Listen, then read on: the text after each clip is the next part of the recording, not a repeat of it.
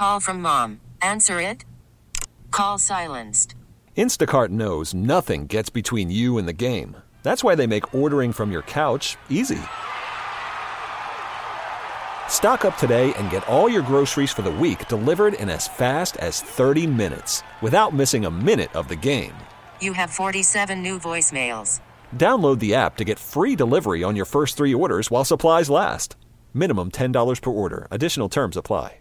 Once again, another week, and another person saying that they will run against Congressman Chris Collins as a Democrat. There's actually a 3-way primary shaping up, maybe even more than that. There have been reports this week that the governor's office is still recruiting candidates to try and run against Collins. But in the meantime, we already have at least 3 people that say they're running.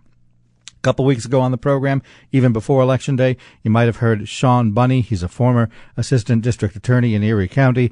He's from East Aurora. He was on the program saying he's running. Next week, we'll bring in Tom Casey. He's someone that's run for state senate before. He's running. And then if you go a little bit further, remember, too, that the Collins district stretches all the way from Buffalo off to Canandaigua. If you go a little bit further out toward Rochester, in Mumford, there's a guy, Nick Stankovich, who is running. He also says that he wants to try and make things work out there and be the winner of the Democratic primary. Let's talk to him a little bit. Nick Stankovich, thanks for being here this morning. Oh yeah, my pleasure to be here. Definitely, I'm glad we can make this work. Talk a little bit about why it is that you're running. The simple answer is I don't see our elected officials fighting for the future that we all need and deserve. And is that a specific commentary against Chris Collins, would you say? I would say it's more on the overall picture of politics. Because think of it this way: we're not in our situation because of things that happened yesterday.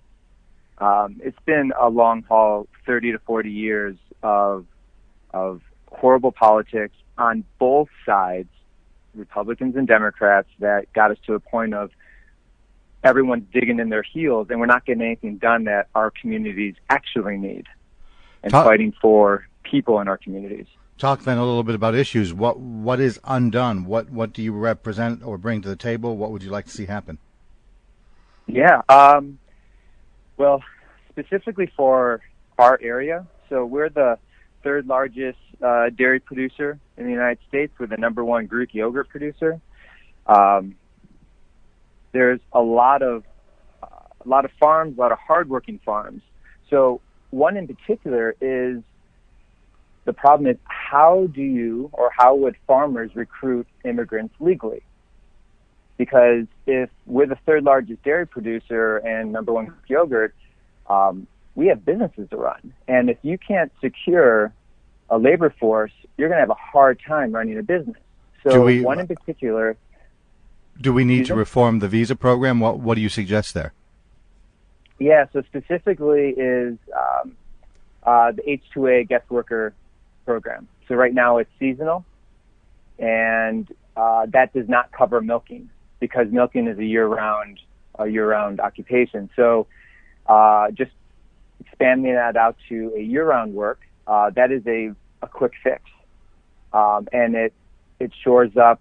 It makes whole the farmers, and also it gives a peace of mind to the labor force who work on the farms. And on top of it, it saves us money because it reduces costs on the government agency. Before you challenge Chris Collins, you would obviously have to win a primary. Talk a little bit about that process. I know that the primary is usually a situation where different candidates vie to carry the Democratic banner, or the banner of their party, as it were. So with that in mind, I ask, why are you a Democrat? What does being a Democrat mean to you, and why would you want to carry that flag? Let's see. The reason why I'm going, having that Democrat attached to my name is I was woken again into politics. I've never done insider politics stuff. I've always done volunteer and helped out where I could.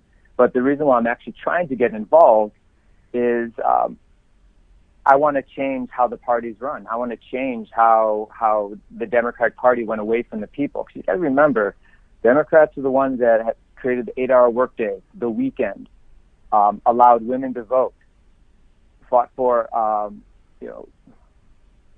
black population to vote.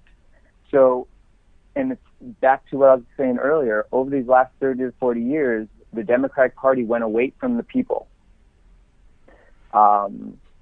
I'm personally, I don't, as a business person, I've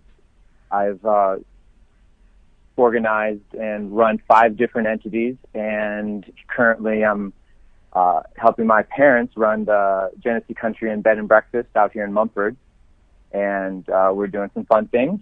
We created another entity which is in the wool business, and then we're investigating hydroelectric power that will take our business off the grid, but then potentially would provide electricity for maybe 8 or 2 homes in Mumford.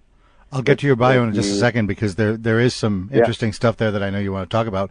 But let me just go back for a quick second to the whole concept of why you're a Democrat. This district, as pretty much everyone knows, has been gerrymandered a little bit. It's seen as one of the most Republican districts out there. Are you therefore able to run as a more conservative Democrat?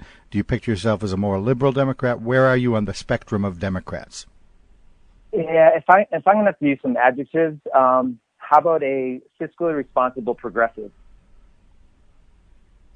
And you're okay with being that in a district that is as conservative as it is? You think that'll work, I guess is what I'm asking. Well, yeah. Well, okay, so look at one thing that's always been a hotbed point, healthcare. Okay? We all need it. This district is an aging population. For me, I believe healthcare is a human right. And it is a fiscally responsible program to get into. And what I mean by that is, currently right now, the ACH is $49 billion. And it's some of the cheapest healthcare we've had up to date. And that's over a 10-year period. If we go to a single payer, like a Medicare for all or any of the other ideas that are floating around right now, that drops that price tag to $32 billion in a 10-year period. Now, it's still a lot of money, but that's a $17 billion saving. And think about the opportunity cost, what you could do with $17 billion, like pay off the debt or help pay off the debt or fix the roads, have actual fast, reliable internet to our rural communities. So at heart, I'm a firm believer in economics. I believe that if you spend more than you make, you have a hobby. If you make more than you spend, then you have a business. It's a fairly rural district. Where do you weigh in on the New York State SAFE Act or gun control, even on a broader level in the national scene in Congress? Yeah, well, I was in Rifle Club when I was in middle school. So I went through the Iroquois Central School District, so I had the opportunity to learn at a very young age gun safety, gun maintenance, how to shoot. And then from there, of course, growing up in these rural areas, shooting 22s with friends in the backyard, and got to the point that I had I have a gun permit. We have a shotgun here at the house. I'm pro Second Amendment. I'm okay with guns. This is where I'm at with guns. And this is my simple answer. If you're a terrorist, you shouldn't have a gun. If you're mentally ill, you shouldn't have a gun. If you're a domestic abuser, you shouldn't have a gun. Now, if you don't fall in all those 3 potentially violent categories, then enjoy your firearm. But I'm at a point now that you can't even go to enjoy a concert without looking over your shoulder. You can't send your kids off to school and not even guarantee that they're going to come back. And you can't even kneel down and pray at church without looking over your shoulder. So I think it's time for some common sense gun legislation that doesn't affect people that actually enjoy the sport, but then it's actually put some controls in with individuals that are terrorists, are mentally ill, or domestic abusers. And lastly, as I said, we'd get to the biography, as it were. For those who don't know you, who is Nicholas Stankovich? Yeah, good question. Okay, so who am I? I'm a business person, entrepreneur. Born and raised in Western New York. I was born in Kenmore, grew up in Elma, went through the Iroquois Central School District, did my first 2 years in college at SUNY Oswego. My main sport, I was a swimmer. Ended up graduating from University of Florida with a Bachelor's of Science in Natural Resource Management, Environmental Studies, and Business Administration. My path took me out to California, and there I got an MBA at Pepperdine University with a focus on entrepreneurship, strategy, and leadership. And they really drove home under the lens of business, servant leadership, which I think is coupled perfectly into being a public servant. But from there, I had an opportunity to run my first company for around 12 years. It was a swim school. I taught kids how to swim, and then over the years, as my client base grew, I was able to hire around 6 people every summer. And then got into different types of tech companies, and then was able to help out a couple of companies that people that I knew were running. One in particular was Copiers and Printer. It was a very boring, stagnant organization, but it was ripe for innovation. So in one calendar year, this company was doing around $4 million year over year for about 20 years, and then when new ownership took over, and I came in, helped out, in one calendar year, we went from 4 to a little over $10 million. And that's just by creating different revenue streams. So there's a lot of opportunity out there, and this is how I see the world as an entrepreneur, as somebody who subscribes to business because I think it's fun. I guess that would be the takeaway is I view myself as a business person who is a community builder.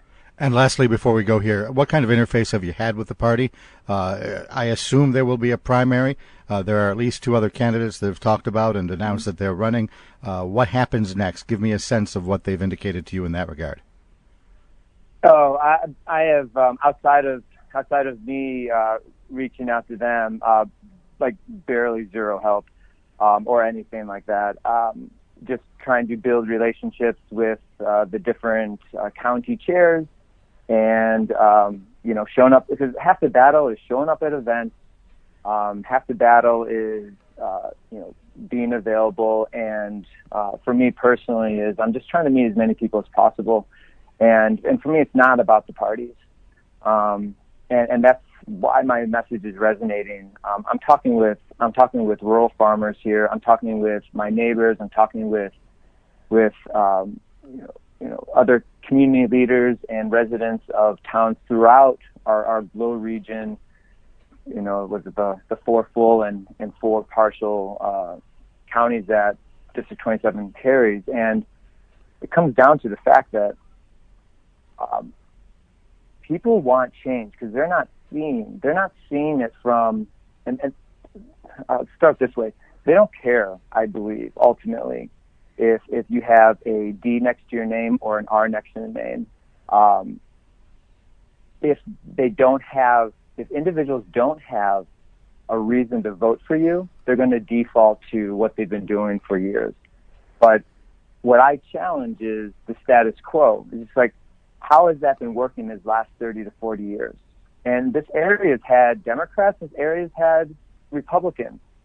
But it's time that we start putting people first. It's time that we have an economic development system that is around people that equals jobs. And we have infrastructure projects that actually help us that equals jobs. It's time we start conserving and investing in our environment, being proactive, because that's gonna save a lot more money than being reactive. That equals jobs. And right. I think if you lead with people, this is my last point, if you lead with people, you will always end up on the right side of every issue. All right, very good. We are out of time. Thanks for spending a little bit of it with us this morning. Perfect. Thank you, David. Baseball is in full swing. NBA playoffs are heating up, and your NFL team is gearing up for training camp. Listen to the latest on the teams you love here on the Odyssey app. The biggest sports radio stations in the country, providing unrivaled local coverage of their teams, all in one place. Exclusive interviews with players, coaches, and team executives, streaming live and always available on demand. Stay in the know with your favorite teams right here on the Odyssey app.